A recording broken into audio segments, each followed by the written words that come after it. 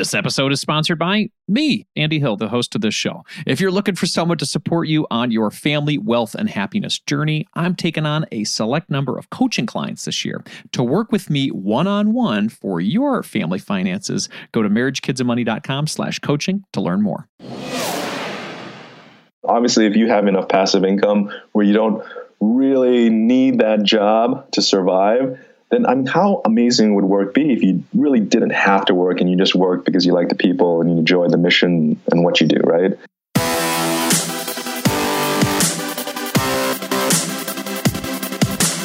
This show is dedicated to helping you strengthen your family tree and live financially free. Welcome to the Marriage, Kids, and Money podcast, everybody. This is Andy Hill, and today we're bringing you another Best of MKM episode. Yes, we'll be featuring our most downloaded episode of 2020 entitled How This Stay-at-Home Dad Makes $200,000 per year in Passive Income. And it's featuring the man, the myth, the legend, Sam Dogan from Financial Samurai. Not only was this our most downloaded episode in 2020, it's currently our most downloaded episode of all time. All right, let's jump into today's show. A lot of us have had this moment in our lives. We become parents and we want less time working and more time with family. But the income is just not there to support it. Today, I'm going to talk with someone who has developed enough passive income to spend less time on work and more time raising his son. Sam Dogan is my guest today. Sam is the writer behind Financial Samurai, a blog and podcast dedicated to slicing through money's mysteries. He is a regular contributor to CNBC and has been featured in major publications like MarketWatch, Business Insider, and Forbes. When he's not writing or talking about money, he likes coaching and playing tennis and enjoying delicious food in San Francisco with his wife and young son. Welcome to the show, Sam. Hey, thanks for having me, Andy. Absolutely. So, Sam, when did you decide that growing your passive income was a good idea for you? So the time that I decided was the very first day of work. It was 1999. It was August, and I had to get into work at 5:30 a.m. This was the trading floor at One New York Plaza in New York City. And I remember staying until 7:30 p.m. So that was a 14-hour day. And after about a week of this, I was thinking to myself, there's no way I could keep this up for 20, 30 years like my parents did in their careers. So it was that first week, that first day, I thought, you know what, I better save as many of my pennies as possible to get the hell out of finance as soon as possible. Yeah. So what did you do in finance then? So I was in international equities, sales and trading.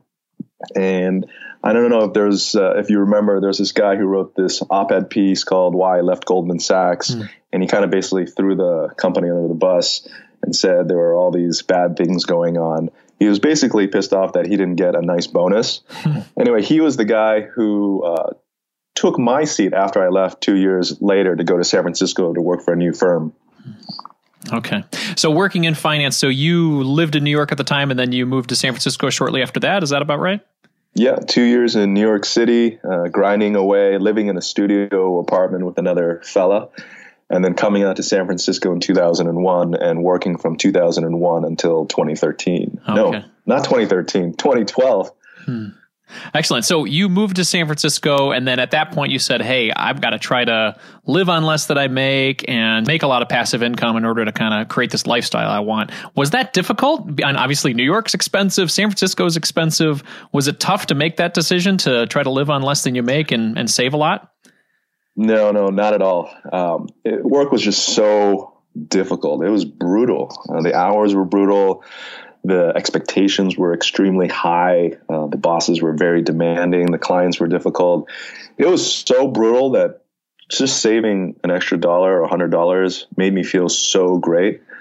From the very beginning, from the first week, that I just started saving more and more and more with a specific goal to achieve enough passive income to cover my basic living expenses.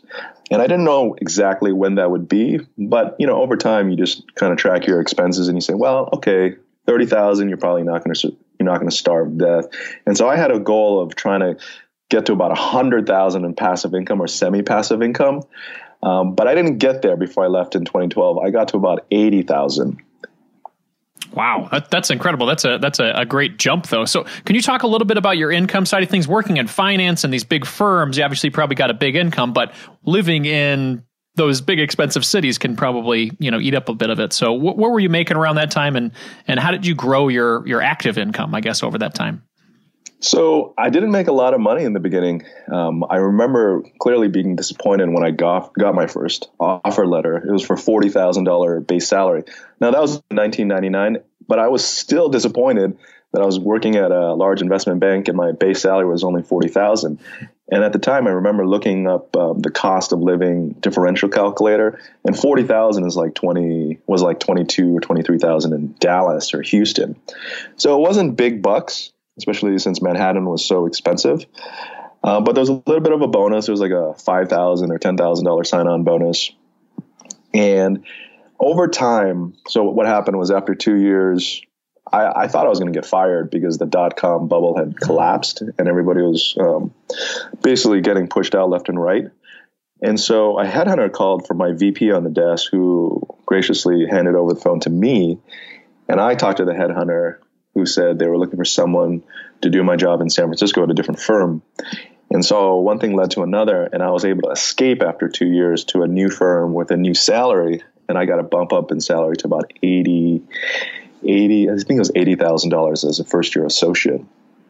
And then so by the time I left my day job in 2012, the base salary had jumped to $250,000 because after the financial crisis, they actually ironically raised base salaries because they were going to cut all bonuses. That was it wasn't a good look to give people bonuses anymore after the financial crisis.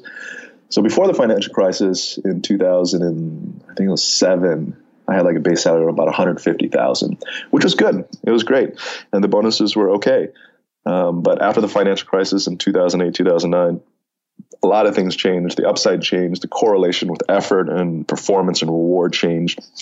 And I didn't feel like I was a good guy anymore because Main Street hated people who worked in finance. Even though I had nothing to do with the housing market collapse in America, I was working in international equities, specifically Asian equities.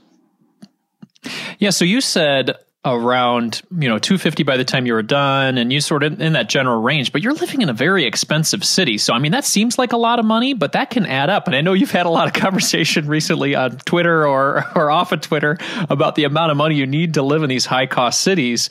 And people have difficulty making this happen. I've had some folks write me and say, how do I make this work? I'm living in a major city and I'm making $100,000. This seems so difficult. Why is this so difficult? Have you found any sort of resolutions for people who are living in a high cost city that seem to make a good 6-figure salary to try to survive as parents? Well, it is, when people listen to these numbers, they think, wow, that's so much money. I'd be totally fine. And frankly, you will be fine. But it's not like you're just crushing it and saving a lot of money and, gonna sail off into the sunset, especially if you have kids. There was a report that came out recently, just the National Association of Realtors and just the Housing Urban Development reports. They say that low income in San Francisco is considered making less than around $115,000 if you have one child. That's considered low income. So you would be qualifying for low income housing and so forth. And to afford the median 1.6 million home in San Francisco, would require about a $343,000 household income. And so that's the reality. So when you listen to these numbers, you need to take into account where someone lives, the taxes he or she pays, and the amount of kids he or she has. And so obviously, given I've lived in San Francisco since 2001, and I lived in New York City for 2 years, and I'm from Hawaii, Honolulu, Hawaii, I've been living in some of the most expensive cities in America, and that's where my audience lies. About 45 to 50% of the American population lives in an expensive coastal city, and places like Chicago as well. Yeah. But Chicago is actually not that expensive in relation to a lot of the coastal cities. So how to make it work? I mean, you have to save to the point where it hurts every single month. That's one of the key basic mottos that I have for all my readers and all my listeners, is that if the amount of money you're saving each month doesn't hurt, you're not saving enough. And anybody who's had braces can attest to this fact about the numbness and pain in their mouths when the orthodontist is tightening the screws. Only when you feel that pain do you know that your teeth are getting straight or moving. Anybody who's worked out and has done more than he or she thought possible in the weight room will know and appreciate the saying. Because without that soreness and pain, you're not growing and ripping up your muscles to become stronger and better. I love it. Well, let's talk about what to do with those savings then. So what methods did you choose to grow your passive income so that you could make this choice late in your 30s, early in your 40s? Yeah, so the easiest way for me to build wealth was through real estate. It's in my culture that wealth equals real estate or a real asset, and it's the easiest asset or risk asset to understand. You know how to value the asset by calculating the expected rent and the expected expenses and costs and taxes and so forth. You can make projections on the growth rate, the price appreciation rate, as well as the rental income growth rate. You can look at, the job market and so forth. So real estate was my main path to building wealth in my 20s. I bought my first real estate in 2003, a day after my 26th birthday in San Francisco, a 2-bedroom, 2-bath apartment in San Francisco. I was overlooking a park. It was for $580,000. And I thought, wow, that's so cheap compared to Manhattan, because in Manhattan, it would be at least 40% more expensive, especially if you had a park view. I lived in that place for a couple of years, and then I bought a house. I went all in on this house, every single penny I had, and then some, on a 20% down payment. And so I bought that house in 2005, and I lived in it until 2014. I rented that house out in 2014 till 2017. And then I sold it.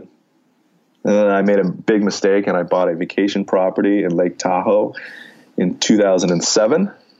And that was a terrible, terrible mistake. I thought I was getting a good deal. It went down 15%, but then when I bought it, and then it went down another like 30, 40% during the financial crisis. So that was a key lesson that I learned.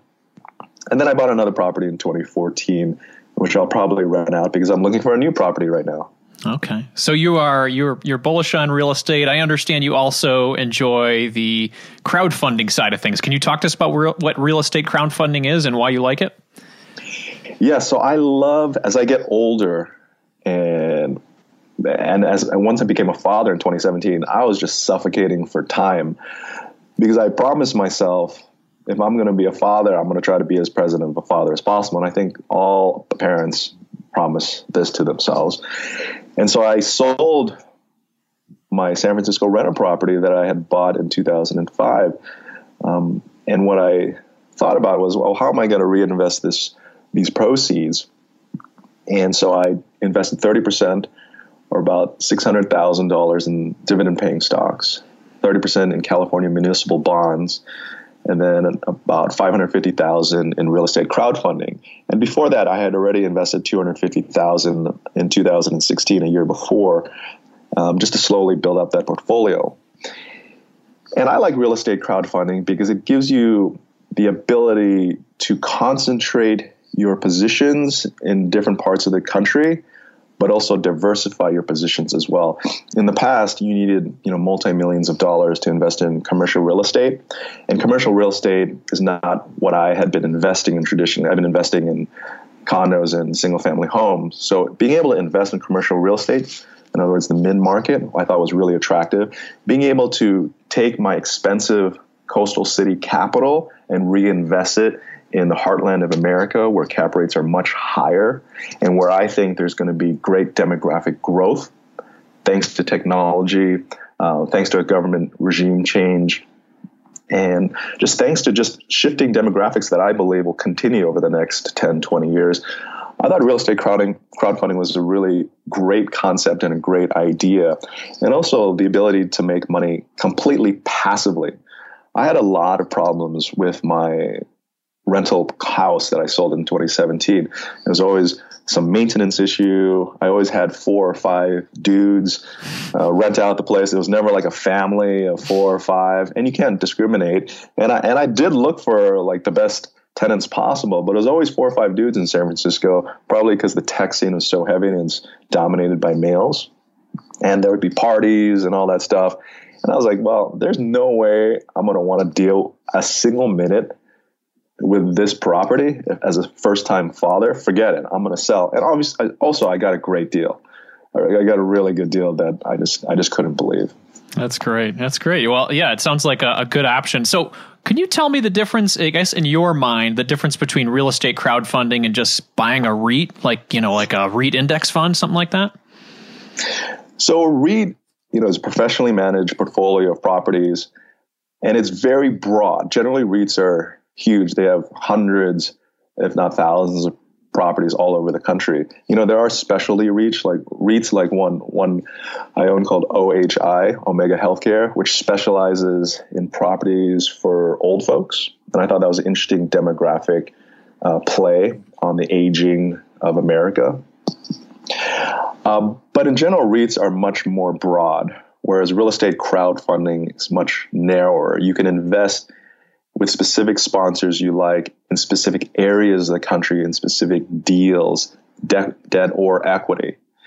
So it's just a better way, or it's a different way to allocate your capital. And it's considered an alternative investment in which I think nobody should allocate more than about 10% of their investable assets in, maybe 20%.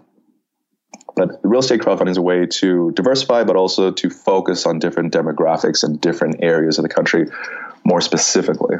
Okay, so you might invest in a single, I guess, area or a specific property when you do crowdfunding versus a REIT? Yeah, so one example would be a multifamily property in Arizona.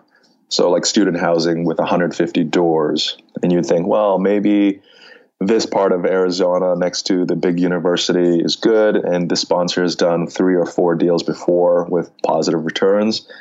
This could be something interesting, and you go for it. So it's a way to focus more on where you want your capital to go around the country. And because before real estate crowdfunding, all of my investments were in San Francisco, Lake Tahoe, Honolulu. It's just concentration risk, and I wanted to diversify that concentration. I could buy a REIT, and I do have REITs. There's the big one, Vanguard REIT, the VNQ, and it's just a way to track the entire space. And it's done really, really well. For example, in 2019, REITs are up 25, 30%. They're outperforming the S&P 500 actually. So I do both. Actually, I do 3 things, right? Own physical real estate, own REITs, and own real estate crowdfunding in areas which I think are going to be strong. And those areas to me are places like Memphis, Dallas, Houston, basically heartland areas where I think there's a lot of growth and a lot of opportunity. I like that. I like that diversification. And I'm really interested in your point on, hey, I wanted to sell this property in 2017 because, man, that just seems like a lot of work. I've got a young child, and it just doesn't seem like I want to, get into that anymore. So what's making you now interested in buying something, I guess, and now we're in early 2020 as we're doing this recording. What's making you interested in making some choices now in physical real estate again? So there's several things, actually. One, I think there's great opportunities to buy real estate in 2020 and beyond. The national median home price has been declining since 2017, actually. So it turns out that 2017 in the second half was a decent time to sell. The national median home price is down about 9% over a 2.5-year period. And if you look at the previous recession, the national home price went down about 17% over a similar time period, 2.5 years. So we've gone through a slight correction in 2.5 years, and mortgage rates are down. Wage growth, the median wage, household income has finally busted through to its all-time highs a couple years ago. So you're seeing wage growth go up, mortgage rates come down, so affordability is up, and prices coming down. And so I think from a money-making perspective, there's opportunity here. There's more inventory around, and also the hot money that we experienced. A lot of the coastal city markets like LA, New York, Boston, DC, and San Francisco, and Seattle have experienced that hot money has all but dissipated since 2017 as well, especially from China, where the government really clamped down on capital expatriation. And so that has provided opportunities for local residents, Americans, to buy our own property and not have to compete with all cash offers. And so I know from history that these things are cyclical. And I certainly believe that this hot money is going to figure out a way to escape, especially if there are trade war, our trade war with China is going to be amended and things are going to improve, because everybody's capitalistic and money will flow to where there's most opportunity. And I still believe areas like San Francisco, although expensive in America, is one of the cheapest international cities in the world. If you look at median home prices, for example, in Vancouver, they're very close to San Francisco at about 1.5 million.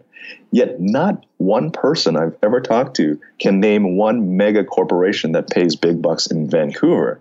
But if you talk to anybody about, hey, who's based in San Francisco? There's Apple. I mean, look at that stock price. It's crazy. Facebook, Google, all sorts of companies that are paying lots and lots of money.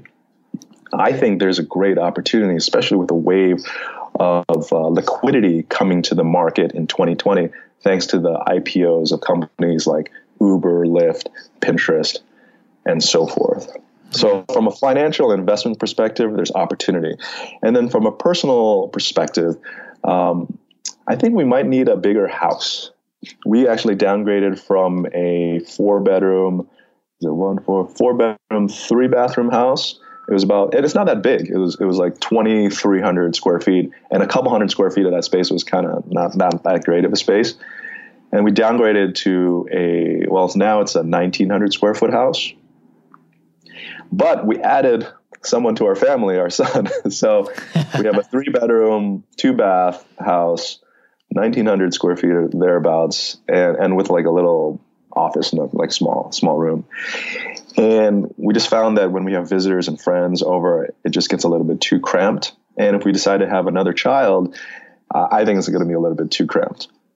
So with the opportunity and potentially a growing family, I thought, hey, maybe now is the time. Yeah, that makes a lot of sense. So let's talk outside of real estate for the passive income side of things. I understand you also invest in stocks and other things like that. Is that a portion of your portfolio? How did you decide how much to invest in real estate versus that? How do you make those decisions? Well, because of my career in finance for 13 years, it was really interesting specifically in equities. I was kind of gun shy about equities because I saw the collapse in 2000 dot-com bubble, and then I saw another collapse, the housing collapse, which brought down the stock market in 2008 and 2009. So the majority of my income and my bonus money was reinvested outside of equities into real estate because I needed to diversify. I couldn't lose money in equities and then get my bonus cut and then lose my job, and then I'd just be screwed, right? So I needed to diversify. And today, basically, I try to structure my portfolio so that no big category accounts for not much more than 30% of my net worth. So for equities, it's about 25% of my net worth. For real estate, it's about 35% of my net worth. I've got a really large bond portfolio, municipal bonds. It's about 10 to 15% of my net worth. And then the rest are alternative investments such as real estate crowdfunding, private equity, venture debt, and then also Financial Samurai, which has grown over time. So I've been very, very, I would say, conservative since 2012, even though I do invest a lot. My goal has always been to try to beat the risk-free rate of return, which is the 10-year bond yield, times 3. So if the 10-year bond yield is at 2%, my goal is to try to get a 6% rate of return. But thankfully, due to the bull market, and it's not due to brains, it's due to the bull market, my net worth has grown faster than 3x, the 10 risk-free rate of return. And so right now, I just feel like it's just gravy. Yeah. Because I left in 2012 because I thought I had enough, and then the market just keeps on going up, and I've continuously just reinvested most of my money because I've been pretty frugal most of my life. That's incredible. And where does your net worth sit around today, if that's something you'd be able to share? Oh, so I don't share that. Okay. But I hit a 1 million net worth when I turned about 28 and a half, and I didn't really know it. And then I got crushed. But then in 2012, the number that I have told people and written on my site was $3 million in 2012. Got it. So if we can just take a look at 2012 and where the stock market has gone from 2012 till today, you guys can make a good guess on where our friend sits today. That's awesome. We'll be back to the show after a quick word from our sponsors. Are you looking for someone to walk alongside you on your journey to family financial independence? Well, I would love to help you achieve your goals and help your family thrive. I work with couples, individuals, and families all around the U.S. via video chat and can assist in the following areas: becoming debt-free, growing your net worth, crafting and sticking to your budget, reviewing Coast Fire plans, developing strategies to build generational wealth for your kids, and designing your future work optional lifestyle. Doesn't that sound nice? If you're interested in working with me one-on-one, you can book a time with me by visiting marriagekidsandmoney.com/coaching. I would love to help you strengthen your family tree and live financially free. Visit marriagekidsandmoney.com/coaching to learn more, or you can click the link in our show description. If you're looking to improve your financial situation, it helps when you're able to cut out unnecessary costs. Cell phone services are a necessity for sure, but we don't need to be overpaying for them, right? That's why I like Tello Mobile, a phone service worth talking about. We've been fully on board as a family with Tello for over 2 years now, and we are so happy that we made the switch. For us, the reception and data service is better than Verizon, and our costs were nearly cut in half. Tello runs on the T-Mobile network, and it's wowing new customers like us with their rock-bottom prices and stellar service. With over 10,000 reviews, Tello is rated as excellent on Trustpilot, and this is quite rare in the wireless world. Nicole and I went for the unlimited data, minutes, and texting plan for only $25 per month each. Isn't that crazy? You heard that right. $25 is their most expensive plan, actually. And Tello is running a special offer for MKM listeners right now. Check out Tello today at marriagekidsandmoney.com/Tello. That's marriagekidsandmoney.com/Tello, and use the code MKM20 to get 20% off on your first month of service for any Tello plan above that $10 per month mark. Again, use MKM20 to get 20% off at marriagekidsandmoney.com/Tello, and you'll be supporting this show. Hurry up. The code is valid until April 19th, 2024. marriagekidsandmoney.com/Tello. Thanks for taking time to consider our sponsors, everyone. Let's jump back into the show. How did you decide when to invest in your retirement accounts versus taxable accounts so that you could live off the money today? Was it a max out one and then start investing in the other kind of situation? How did that work? So it was always since 1999, since I wanted to get the hell out of work, it was to max out my 401k every single year. So back then it was about 10,500 max, and now it's 19,000. And that's just going to keep on going up, right? And so I've always had the mantra to max out your 401k, stick to my job for as long as possible, because they also provided profit sharing, which was great. And sometimes that profit sharing grew to like 20,000 a year. So that was like another match. And, you know, employees should realize that it's not just the maximum in your 401k that you contribute, but it's the maximum that your firm can contribute. And that total figure, contribution figure, is something like 55,000. You got to take a look at the latest numbers. So just be aware that 3% match or whatever, your firm can do much more if they wanted to, and if they were more profitable. But once I got that match out of the way, and I got that out of the way, it was part of my daily routine since 1999. I specifically focused on saving as much money as possible in my after-tax brokerage accounts and then building real estate. So yeah, it was basically max out my 401k and invest and save at least 50% of my after tax and after 401k money. Because the goal obviously is to generate enough passive income to retire early, because you cannot tap your 401k and IRA before 59 and a half without paying a 10% penalty. And you can do some other things to withdraw it a little bit earlier. But my goal has always been to build that after-tax portfolio to as large of a number as possible, and then think about my 401k and IRA as just funny money, just gravy money. If it's there when I'm 60, awesome. If it's not there, well, it's fine, because I never counted on it in the first place. It's just exactly like Social Security. You pay an arm and a leg into Social Security to have the government redistribute your wealth and, hopefully take care of its citizens. And if it's there, when we're 65 or 70, maybe, great. But right now I'm discounting my Social Security to zero. Yeah, that makes sense. And I've heard of this term coast fire or coast fi, where you get to that point where you've saved so much in your retirement where you can say, hey, well, in 30 years from now or 20 years from now, it's going to be a good amount of money. So maybe I'll just focus on other areas of my savings or enjoying life a little bit more. So it sounds like you've done that to an amplified level. Yeah, I was just on a mission to get out of work as soon as possible. And that's the irony of starting in a really difficult and stressful career, is that it makes you really focused on your values, your goals, and your money. If I had a really cushy career that, I can get in at 9 o'clock and leave by 5, nobody ever bothered me when I got home or on the weekends, I probably wouldn't save and invest as much. I probably wouldn't do as much research and learning about various types of investments. So I forced myself to understand balance sheets, cash flow statements, income statements. I forced myself to go to business school part-time while I was working 60, 70 hours a week. And I just forced myself to take those risks. Sometimes they paid off and sometimes I blew up in my face.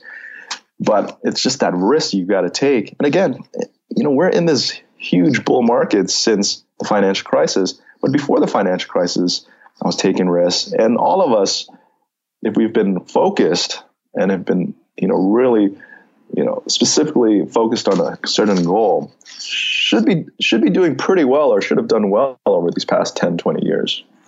Yeah. So when did you and your wife just sort of hit that button of we're done with the traditional working careers? How old were you guys? And tell us how that went. So I was 34 in 2012, and I had a net worth of about $3 million. And I had passive income of about $80,000. And I knew that I wouldn't starve on $80,000. In fact, I thought I would live a pretty good life because we had bought our property and it was affordable because we refinanced so many times. And my wife, who was 3 years younger, still continued to work after I left, because we decided, well, you're 3 years younger. Let me go on this early retirement path and do random things. If in 3 years we're still surviving and I didn't just drown with debt and, lose all my money, then you too, at the age of 34, can retire too. And she's like, okay, that's fair. We believe in equality. So I grinded away, writing on Financial Samurai, and we did so much travel and all that fun stuff. And then it was really kind of a cozy environment because she had healthcare and I joined her healthcare program. And then she worked on some goals. So she knew she had like a 3-year timeline to save and invest aggressively and to try to get promoted and all that. And then when she was 34, she hit some goals, like a net worth goal, her personal net worth goal. And we figured, hey, this is the time. And the catalyst was negotiating a severance. So I negotiated a severance in 2012, which was the biggest catalyst for me to leave. I was able to negotiate all my deferred cash and stock compensation of 3 years, and a private investment directors and managing directors had to invest in during the crisis that took 7 years to vest. And I got a severance check as well. And so I was able to help her negotiate a severance package that was pretty good as well. It was worth over, the value was worth over $100,000. Wow. And so I said, well, it's good for her. And we did it on our own terms. We left on our own terms, which is really important to us. And that's what it's been like. Excellent. And then when she was done, so that was probably 2015 around that time? Correct. So what sort of income level were you living on at that point with regard to your passive income? So by 2015, so 3 more years. You said 80,000 in 2012, so 2012. maybe 100 at that point because you were growing things? Yeah, it was definitely over 100. It was probably like 100 to 120,000. Yeah. And because, she was making a little bit over 100,000, and we had healthcare, and we had a relatively low cost of living because we refinanced our mortgage. And I'm just pretty frugal in general. And so this is what also people don't realize is that when you leave your job, you naturally do things that you enjoy doing. It's just like water filling cracks and going where it wants to go. And so I decided to write on Financial Samurai more often. I was already doing 3 times a week, and I continued to do 3 times a week. I wrote longer posts and I did stuff like that. And so from there, the online income grew as well. So it was passive income plus online income that really just kind of gave us more and more confidence. But then it was really the severance package that kept on paying. Like my severance package paid me something every year for 5 years. Wow. Since I left in 2012. So every year I had a check of between $40,000 and $75,000 after tax. That is incredible. And so that was the key thing. And so when I talk to people who've been at their jobs for at least a couple of years, 2-3 years, who want to retire early, I always tell them never quit your job, get laid off instead, because if you quit your job, you get nothing. You don't get a severance. You don't get any deferred compensation or unvested stock. You get absolutely nothing. You can't even apply for unemployment because the unemployment office will say, well, you can't get unemployment because you quit instead of getting laid off. So it's something that I really hope that more people who want to retire before in the age of 59 and a half, who don't have pensions, will consider. Just have a conversation. There's no downside to asking your manager to work something out to help transition your exit for a severance. Yeah, that's a really smart way to go. And it sounds like both you and your wife were able to do that and create a good sort of cushy, nice income for yourselves as you moved into now this role of being stay-at-home parents. So talk to us a little bit about what life is like now that you are stay-at-home parents. I understand you're coaching tennis as well. Tell us a little bit about today. Yeah, wow. Being a stay-at-home parent is like the toughest job in the world. It's on 5 a.m. till like 11 p.m. Our boy doesn't sleep well, and he has the endless energy of the sun. It's kind of crazy. Like I wish he was like the guy who, started sleeping through the night after 6 months, but he's 2.5 years old now, a little bit over. And he still, wakes up here and there, and it's just endless energy. I can't believe it. And I was thinking to myself, okay, think positive. And because I just want to like take a nap after like 1 p.m. because that's been my tradition, especially, since leaving day job in 2012, is to eat lunch, take a nap, and he just keeps on going. And so life has been amazing. It's more joy than you can ever imagine, but it's also been really difficult. The energy, the time, there's a lot of moments of frustration, sadness. One thing I'm going through right now is having him try to bond with me a little bit more. I've given up so much to just spend time with him. We've been with him every single day for 30 months before he started attending preschool. And it's just trying to get that 50% balance of love for mommy and love for daddy, which is difficult. Like, when I'm playing with him, sometimes after just 30 minutes, oh, where's mommy? I'm like, wait, what's wrong with me? What's wrong with me, buddy? What am I chump change? And I've been having a lot of these thoughts and talking to other dads who, given up their careers to be stay-at-home dads. And, we invest so much time, and it doesn't seem like, at least for some of us, we get as much love as mommy gets. And that might sound like a wussy thing to say, but when you spend so much time, all you want is love, and all you want is for your little one to come and hug you and kiss you and just want to be with you. And so to get rebuffed sometimes hurts. Yeah. And so that's something that I'm thinking about and dealing with a lot now. Yeah, I hear about that a lot. I mean, for individuals like yourself who are hard charging, goal oriented, moving towards the best life, you want to be the best father you can be as well. And for that, you're providing so much time and attention to him. And then the realities happen where he's like, nah, where's mom? So it's like, wait a second, what?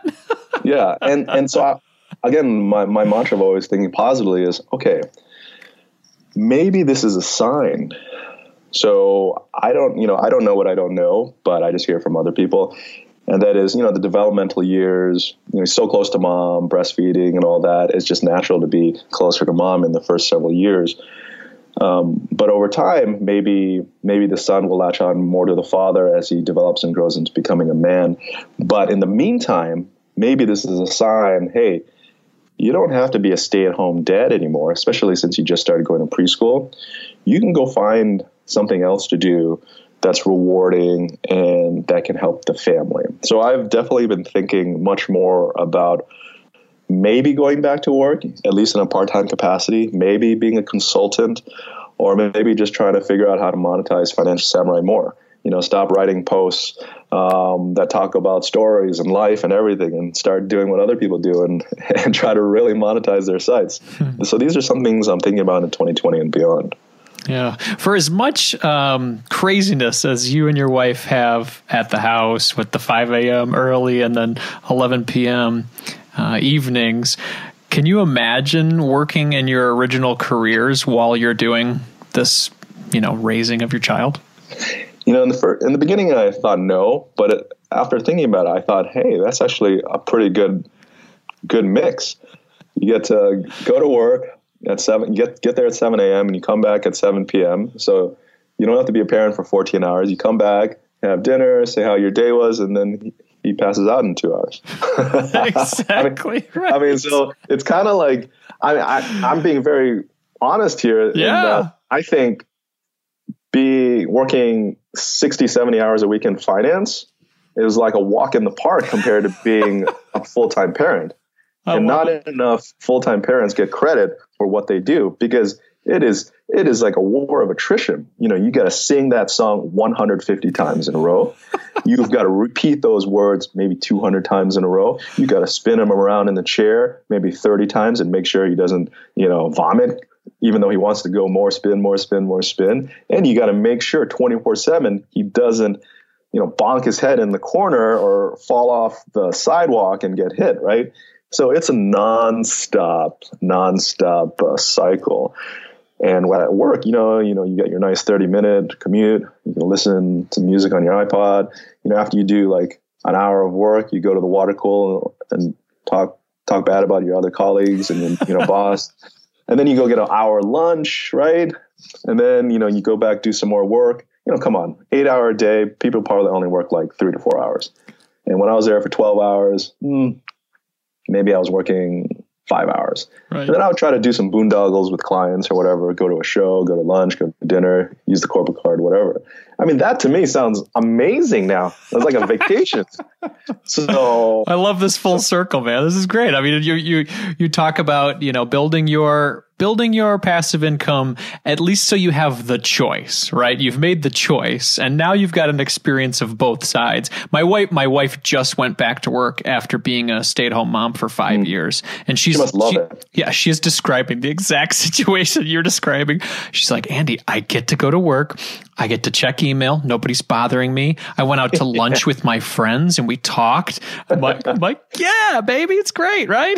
I know. I mean, seriously, I think it would be amazing. And also, obviously, if you have enough passive income where you don't really need that job to survive, then how amazing would work be if you really didn't have to work and you just work because you like the people and you enjoy the mission and what you do, right? Absolutely. You choose where you want to work, right? Yeah. So I'm really thinking about that because now I have 6 to 8 hours more in the day, thanks to preschool. And, when I first started preschool, I was like, oh, this is where creativity comes to die.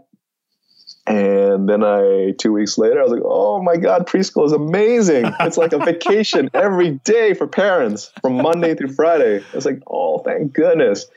And so it's been a great journey. And, just like as a parent, for those new parents out there, man, you just survive 3 years. Just tell yourself 3 years, and things, I think, will get much better. That's such a good perspective. It's like young parenthood graduation, preschool or kindergarten. It just feels so good. Absolutely. Well, Sam, this has been a great conversation. I want to ask one question before we go. So if somebody's listening and they're saying, well, I'd like to develop my passive income today, and I haven't really done much because I would like the option of, choosing the type of place I want to work or stay at home with my kids in their first couple of years, what would be a good first step for them to decide where to start their passive income journey? Yeah, that's a great question. So you have to know several things. One, you got to know what you really want to do in your life and when you want to do it. You don't want to put your life on hold for a job that you don't really, really love. And passive income starts with the first step of savings. Save as much money as possible until it hurts, because if it's not hurting, you're not doing anything to move the needle. It really needs to hurt, because when it hurts, you look at your expenses and you look how to optimize, and you look at the risk that you take when making investments. Look at the big main ways to develop passive income, and that's through the stock market, the bond market, and the real estate market. Start simple. Those are the three. Look at the returns, the historical returns, make some calculated guesses on the future returns, look at the interest rate and the capital needed to develop that passive income number. So if the interest rate is 2.5%, you need $1 million to generate $25,000 a year in passive income. And there's various ways to do it. But focus on those big three: stocks, bonds, real estate. It's done well for so many Americans over the decades, over the centuries. It'll probably do well for you. And the more you get into it, the more you'll understand. And I think you're just going to get hooked on building passive income. You don't have to think, well, I need $100,000 passive income immediately. Start with $100. So how much capital do you need to generate $100 a year in passive income? At a 2.5% rate of return, you need $4,000 in savings. So you save $4,000 a year at a 2.5% rate of return, you got $100 in passive income. What can you pay with the $100? Maybe you can pay your coffee expense for the year. Maybe not. And you just go in incremental steps. Okay, you checked off paying for coffee. Now I'm going to pay off lunch. Now I'm going to pay off dinner. Now I'm going to pay off my entertainment expense. For me, I've got a goal in 2020 to generate enough semi-passive income to pay for preschool, because preschool costs $1,950 a month plus donations, fundraisers. And I've got to pay for healthcare. Right now, our healthcare just jumped to $1,940 a month and premiums, right? And that's crazy. And we never go to the hospital. And thank goodness we never go to the hospital. And, we're pretty healthy. But man, $2,000 a month in premiums, and that's after tax money, is a lot of money. And if we have another child, our premium is going to go up to $2,400 a month. I mean, that doesn't sound reasonable at all. But I understand it's our duty as Americans to subsidize and help other people. It just costs a lot. Mm-hmm. And so the only thing I can do is figure out some goals. So my goal is to generate about $5,000 extra in passive income to pay for preschool and to pay for healthcare. And that's going to take, just doing the math, that's going to take, let's see, at a 2.5% rate of return, that's going to take, I don't know, $200,000. Ooh, it costs a lot of money. That's actually just per month. Man, $5,000 per month times 12, that's $60,000 in passive income I need to generate to stay gainfully unemployed. That's $2.4 million in capital that I need to amass. Now, obviously, maybe I can generate more than 2.5%, or maybe I'll lose a lot of money because we're 10 plus years in the bull market and everything will go to hell, right? So I have to figure out ways, but I've got a goal, $5,000 to pay for preschool and healthcare, to provide for my family. And so it's really clear. So come up with that goal, start small, work your way up, and I think you're going to be all right. I love it. Well, that $5,000 a month, my friend, could be from a nice part-time job that you really like, where you could get some lunch with some friends. Yeah, that'd be awesome. And subsidized healthcare. Exactly, right. A little healthcare too as well. That'd be great. Well, Sam, this has been a great conversation. I really appreciate you sharing so much with us, inspiring us to grow our passive income, and then also realize the realities of being a stay-at-home dad, the benefits as well as the opportunities that you might see in the future for you and your family. So where's the best place for people to connect with you and learn more? So you can just check out financialsamurai.com. You can check out my About page. I'm on Twitter sometimes. I'm off social media a lot. I try to chunk it, maybe like 10 minutes a day, and that's it. But financialsamurai.com is always great. I'm always reading the comments, and I respond to 70+% of the comments that need responding to. So if you ever need me, the comment section is probably the best way to go. And you'll find a lot of interesting, different perspectives in the comment section as well. Excellent. Well, Sam, thank you so much for your time today, and I really appreciate you connecting. Thanks, Andy. Take care.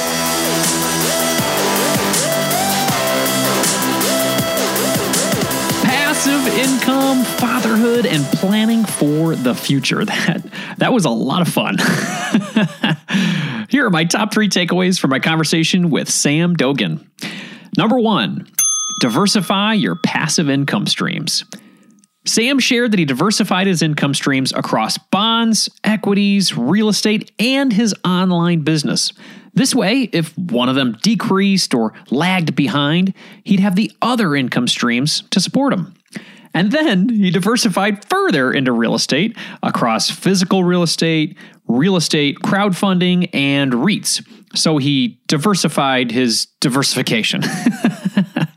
Think about your current portfolio or the one you want to create with diversification in mind. It's worked well for Sam. Number 2, set small passive income goals and grow from there. Sometimes we can hear stories like Sam's and get kind of discouraged. Man, there is no way I can get to $100,000 of passive income or $200,000 of passive income. That is insane. And that's okay. Think about how cool it would be to have enough passive income to pay for your coffee for the rest of the year, or your coffee for the rest of your life, or even enough to pay for an annual vacation for the family each year. Setting these mini goals like that will get you excited to continue to move on. That's where my head is at lately. I've got about $10,000 in taxable investments. If I can get that to $20,000, then I can cover the swim summer fees at our local swim club each year. That'd be cool. Number 3, realize the stay-at-home parent role isn't a permanent thing. I love the way our conversation ended. Sam is now at a point in his life where he now wants to work. But this time around, he's seeking out part-time work that he enjoys. Being a stay-at-home parent is a lot of work. It can be emotionally, physically, and mentally draining, but it can also be incredibly rewarding. And you have the ability to create a bond with your child that will last a lifetime. There's nothing wrong with choosing to go to work or choosing to stay at home with your kids. They're all just choices that are personal to you. But I do think it's pretty great to have options, whether it's debt freedom or paying off your mortgage or a healthy amount of passive income. A strong financial picture for your family gives you the confidence to explore those options. And Sam is definitely exploring them. Sam, thank you so much for being so open and honest with us about your family and your finances. I think that type of transparency really helps people win, and I really admire that about you. Thanks again. As a quick reminder, everybody, this show is for entertainment purposes only. Be sure to seek out a professional for your specific financial situation. A big thanks to Dan Tabbitt for editing today's show, and to Alec Collins and Dan Hines for putting together our YouTube videos. We now have over 3,000 subscribers on YouTube, so please come check us out there at youtube.com/marriagekidsandmoney. Hit the red subscribe button, and you can see some of these videos in person, which is cool. In the spirit of growth and inspiration, I'm going to end the show with a quote today from Dale Carnegie. Inaction breeds doubt and fear. Action breeds confidence and courage. If you want to conquer fear, don't sit home and think about it. Go out and get busy. Do your research and then take some action to build the life of your dreams, my friends. Carpe diem.